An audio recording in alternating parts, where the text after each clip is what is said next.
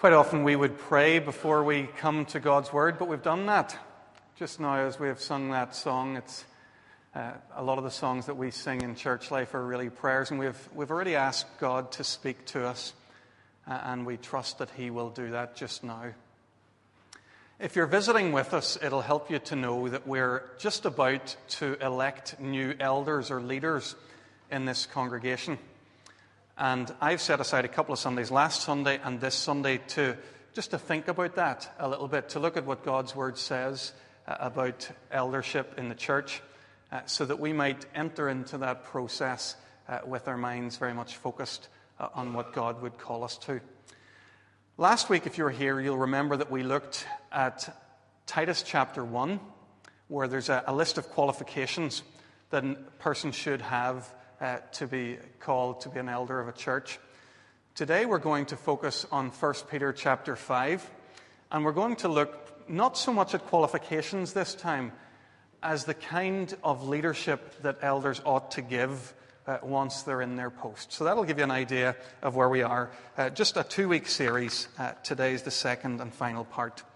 Before we come to the 1 Peter passage, I want you to look very quickly with me again at the Titus passage. So if you look up page 1198, Titus chapter 1.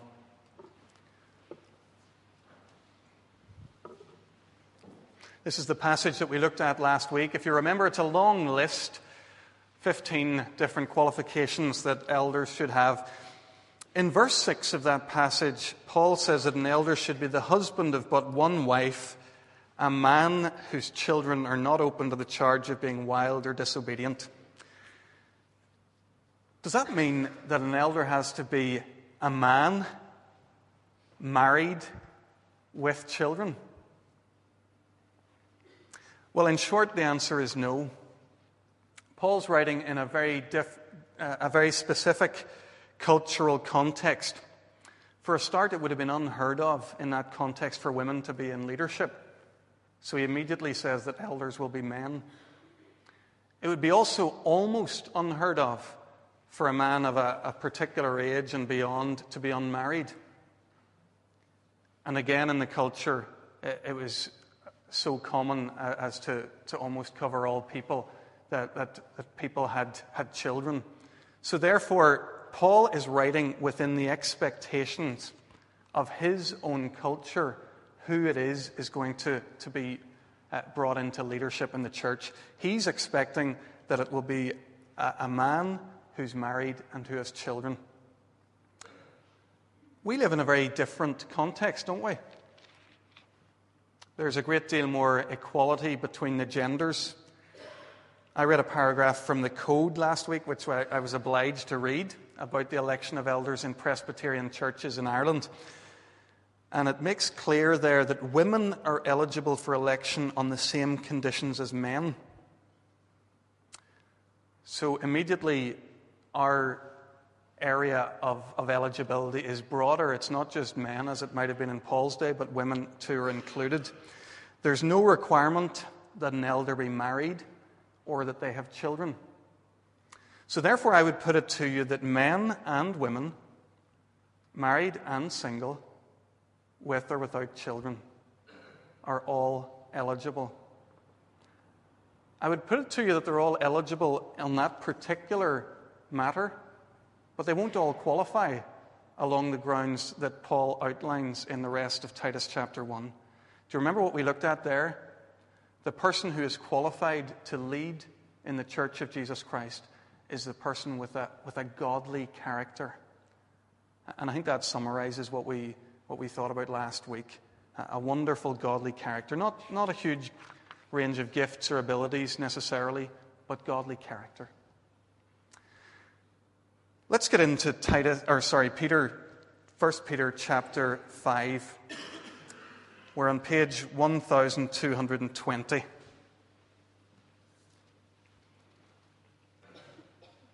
If you look carefully at verse 1 of chapter 5, you'll notice that Peter's not writing this time in the context of an election of elders, if you like, or he's not talking about people who are going to be brought into eldership. He's writing to elders.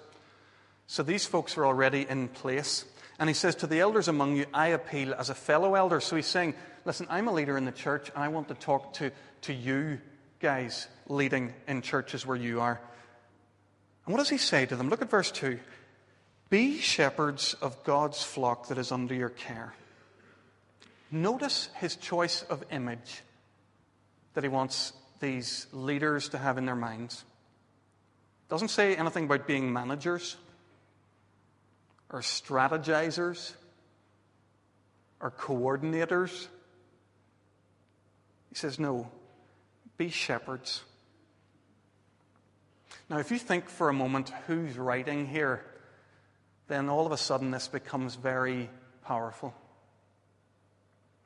This is the same Peter who had heard Jesus speak with unprecedented authority and say, I am the good shepherd. As a younger man, he had seen firsthand how Jesus treated people. For 3 years, he had the privilege of following Jesus through all occasions, all the experiences of their shared lives together. Peter had the special privilege of being one of the 12, one of a small flock of people who Jesus particularly cared for and nurtured. Jesus had taught Peter. He had trusted him. He had corrected him and he had forgiven him. Jesus had loved Peter to the end. Jesus had been a shepherd to Peter. Now, if you know anything about Peter and the kind of life that he lived, you'll know that it was a long road for him to mature into the kind of man who could give leadership in the church. He was a slow learner as a follower of Jesus Christ. On one occasion, he had opposed Jesus, challenging Jesus' own ideas about who Jesus was and what he was doing. At his death, you'll remember Peter had betrayed Jesus. 3 times he had denied him. So Peter failed Jesus and misunderstood him on many significant occasions. But by the time he's writing this letter, maybe 20 years later, 30 years later, Peter's become a new man entirely. So he's able to urge elders in churches to be shepherds of God's flock under their care because he's become an inspirational shepherd in the community of God's people. Peter's life has changed forever. Catherine read a wonderful passage for us from John's Gospel, which sort of symbolizes Peter's rehabilitation and his commissioning for this new work. 3 times as he stood on that Galilean lake shore, the risen Jesus asked Peter, "Do you love me?" It had to be 3 times, because 3 times Peter had denied Jesus. He'd said he didn't even know him. 3 times Peter said, "Yes, Lord, you know that I love you." And that Galilean morning, Jesus commissioned Peter for the rest of his life. He said, "Peter, feed my lambs. Take care of my sheep. Feed my sheep. Peter, look after the flock that's under your care." So with all this experience of Jesus, Peter becomes a wonderful authority to speak in the church about leadership. And of course, what he's doing in this passage here is he's just pointing us to Jesus. He's saying to the elders in the churches around him, lead like Jesus. Notice here in this short passage that Peter instructs these elders using 3 contrasts, or 3 not buts, as I'm going to call them this morning. He says, be shepherds not because you must, but because you're willing. Not greedy for money, but eager to serve. Not lording it over those entrusted to you, but being examples to the flock. We're going to move quite quickly through these 3 contrasts to build up a picture of the kind of leadership that elders in the Church of Jesus Christ are to give. Elders shepherd God's people not because they must, but because they're willing. No one can be coerced or forced or manipulated into this role. It has to be a responsibility that they're willing to carry. Now, don't misunderstand me here.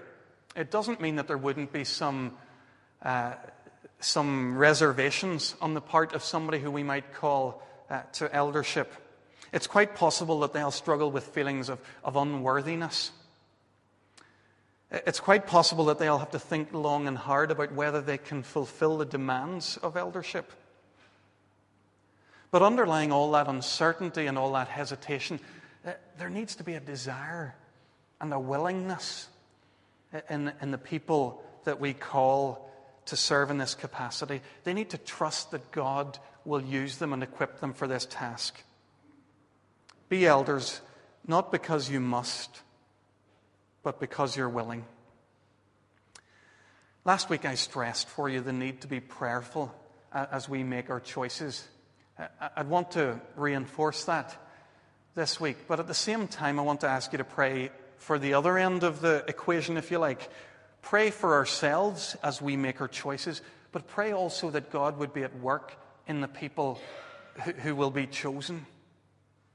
Pray that He will give them a willingness and a trust in Him that with His help they can do this. So pray, if you don't mind, pray at both ends of that calling and receiving the call that's going to be happening here. You'll find the second of Peter's not buts at the end of verse 2. Elders shepherd God's people, not greedy for money, but eager to serve. Now listen, I need to get this straight here in case there's any misunderstanding. Nobody's going to become wealthy by being an elder here at Kirkpatrick Memorial. I can't speak for other churches, but the salary of our elders here is a standard zero. There's no money in this for anyone. You might think, well, we can just gloss over Paul's second contrast here. It's not important for us. But the translation here in the NIV, not greedy for money, actually is a little bit narrower than it needs to be. In other translations, the phrase is rendered, not calculating what we can get out of it. Elders are to be shepherds of God's people, not calculating what they can get out of it. Now, doesn't that broader definition make it a more interesting and more important thing for us to dwell on for a moment? What might we expect to get out of eldership? Is it honor and prestige? Is there a part of us that would quite like the idea of having a leadership role in the church, of sitting at the front when communion is served? Is it power? Is it power that we crave?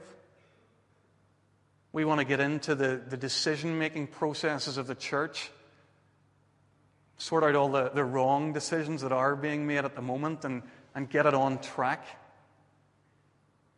Is that possible?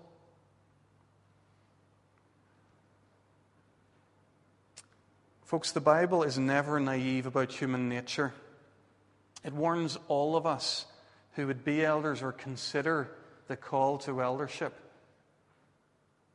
to be not calculating what we can get out of it. In contrast, Peter says we are eager to serve. Remember again, it's Peter speaking.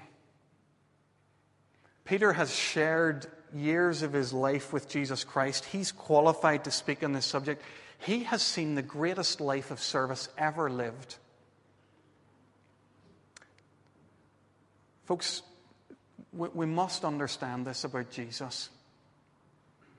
Jesus left all the glory and power of a life in heaven to come and live as a peasant, to move through backwaters of the country in which he lived, to be with humble people, and even to serve them. He said of his own ministry that he came not to be served, but to serve. This call to be elders and serve is a call to walk in the way of Jesus.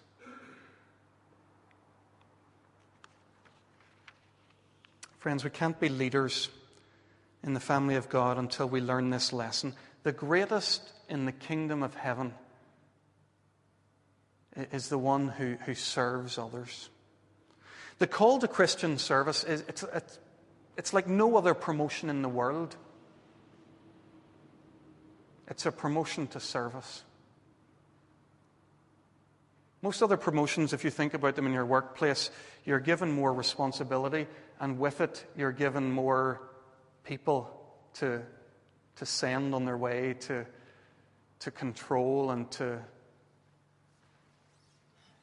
In the Christian community, we're promoted to serve.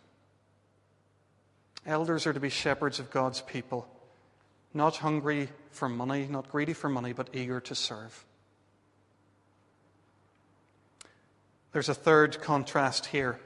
Elders are to be not lording it over those entrusted to you, but being examples to the flock. In order to think about this, I want to dwell with you for a moment on a very famous passage, and I've already referred to it. The passage in John chapter 10, where Jesus talks about himself as the Good Shepherd. Many of us are very familiar with that passage, but we're not so familiar with the context. Why is it that Jesus describes himself at that point in these terms as a good shepherd? In John chapter 9, we read the story of Jesus healing a man on the Sabbath. Now, the blind man's dragged before the Pharisees, the religious leaders of the day, to explain what has happened. And he tells them, Jesus healed me. The religious leaders, they hurl insults at him. They throw him out of the synagogue. Now, here's the thing. The Pharisees, the religious leaders of that time, they were the spiritual leaders of the people. In the Old Testament, they're referred to over and over again as shepherds. That's their role. They are to look after the flock that's under their care. How should these guys have responded to Jesus healing a blind man on the Sabbath? They should have booked a room in the nearest hotel for a party. They should have been looking to do everything that they can just to celebrate this moment and to enjoy it, to see this man who'd been blind all his life set free. And what do? They respond in anger because their authority has been challenged by another. These guys are anything but shepherds. The way they treat this blind man healed, it just demonstrates their unwillingness to care for their people. They're all about themselves, their position, and their authority. It's in that context, with these bad shepherds exposed for who they really are, that Jesus says, I am the good shepherd. I lay down my life for the sheep. Folks, it's possible and maybe even common for men and women to take up positions of leadership in the church and use that leadership to lord it over people entrusted to them. They take on a role where they're policing the congregation. They're making sure that everyone stays in line. They're watchdogs, making sure that the wrong kinds of people don't get in and that the people who are in behave themselves in the ways they prescribe. There's no serving. It's controlling. That's a very real danger in church life, and Peter's aware of it here. That's why he says, elders ought not to be lording it over those entrusted to you, but being examples to the flock. There's no rocket science here, folks. We know that the best kind of leadership is example. We know that. We know the idea, and we know it from our own experience, that the people who really lead us on, who really help us to move and grow and change, aren't the ones who boss us around. They're the ones who inspire us by their example. It's the same here in the church.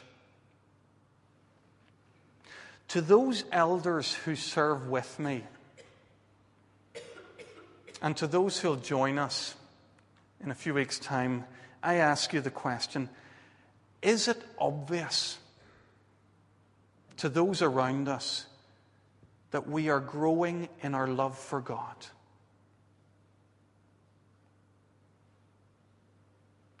Is it clear to the people around us that nothing is more important to us than growing in our likeness to Jesus Christ?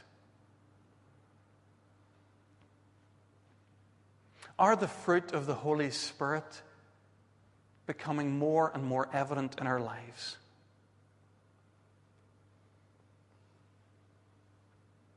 Those are the questions those of us in leadership must always be asking.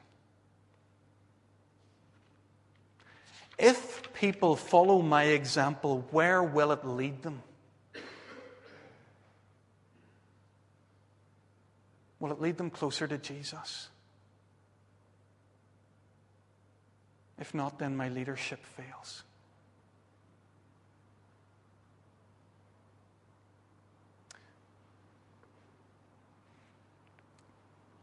I've talked to those in leadership and potentially in leadership, again, to all of us who will make our nominations. Before we make a single nomination in this election, we need to ask ourselves, will this man or woman be an example to me of Jesus?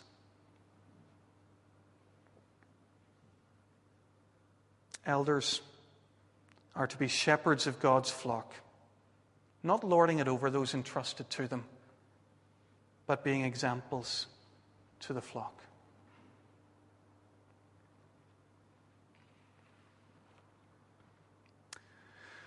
We've seen here in 1 Peter the kind of leadership that elders are to give in the Christian church. They're to be shepherds of the people. They're to lead by example, offering willing service. I want to spend just a few more minutes before I close explaining how we try to put that into practice in our congregation. Some of you may not be very aware of what elders actually do.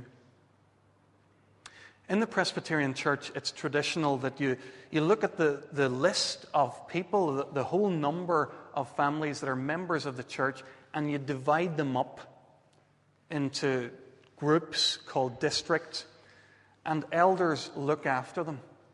So an elder might be given 15 or 20 families and be given the particular responsibility for those people to look after them. Now, there's a model that's been used in the church for years where traditionally that elder might call at your house 2 or 3 times a year to catch up with you and to be an encourager and a support in your life. That's a model that's been running for a long time in the church. Over the last few years, our Kirk session here at Kirkpatrick Memorial has given a little bit of thought to how that role can be adapted and developed to make sense of life as we live it today. Our great desire is just how best can we discharge the biblical responsibility that we've been looking at here today. You'll notice there that the Bible has a lot to say about the kind of person an elder ought to be. In general terms about the kind of leadership that they ought to give, but it doesn't tell you anything very much about what they're supposed to do. We're left to work out that everyday life aspect of it, where the rubber hits the road, if you like.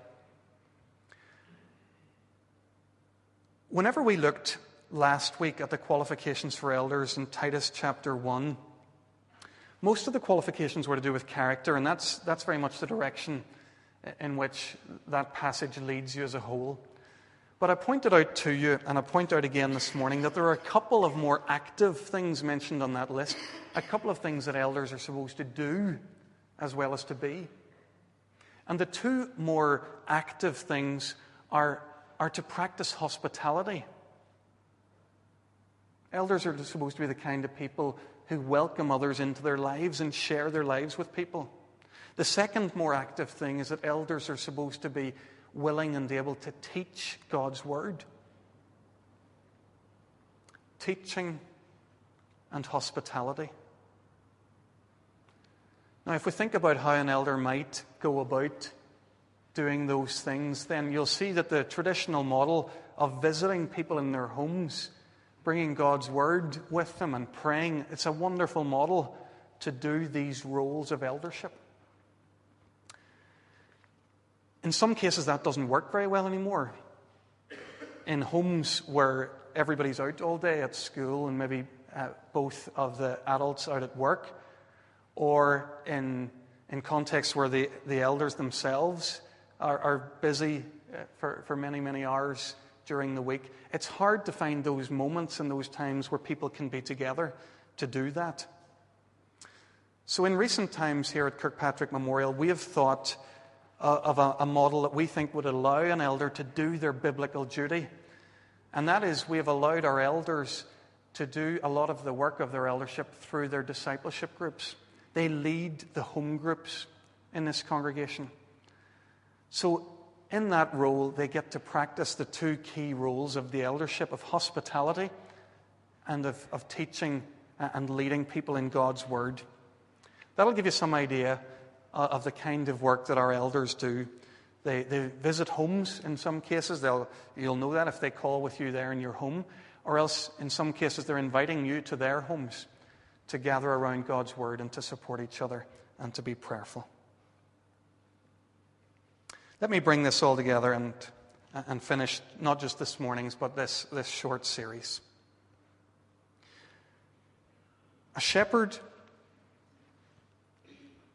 An elder is to be a shepherd.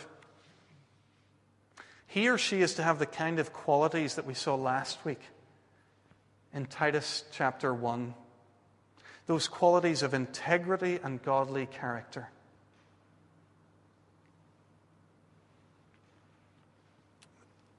He'll lead us by example as he offers us willing service. She'll get to know her people by name, their needs, their concerns, their problems. They'll allow their sheep to get to know them, their personalities, and their passions. Anyone who's in their district will know very quickly after meeting them that nothing is more important to this person than Jesus Christ. Nothing is more important in their relationship than seeing our church people find faith in Jesus and grow in Him. These elders are the kind of people who will say to you, "We love you. We care about you. We will walk with you through anything that your life throws at you. We won't judge you, but we'll support you in whatever way we can. We want to bring Jesus to you, and we want to bring you to Jesus." Friends, may God lead us over this next few weeks. May He guide us to appoint godly men and women to lead us, people to be shepherds to this flock that He's given us. Let us pray.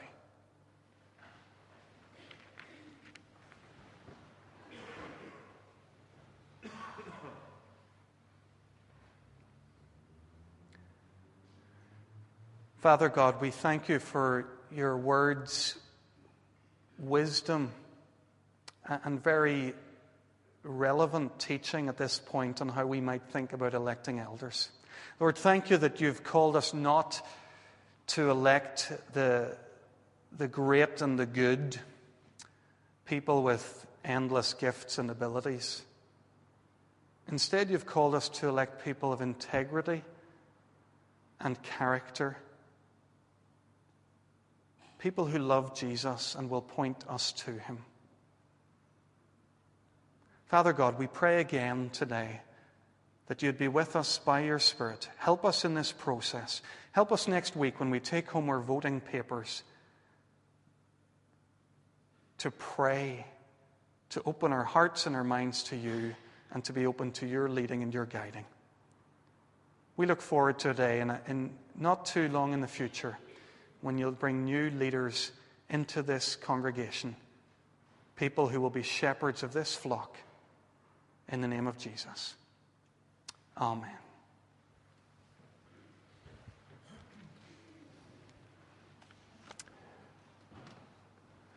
Just now we're going to continue worshiping God, and we'll keep our seats as we sing together. Beneath the Cross of Jesus Christ is a hymn that doesn't have a hymn number, but the words will be on the screen here. We'll keep our seats as we sing, and the stewards will wait on you for your offering.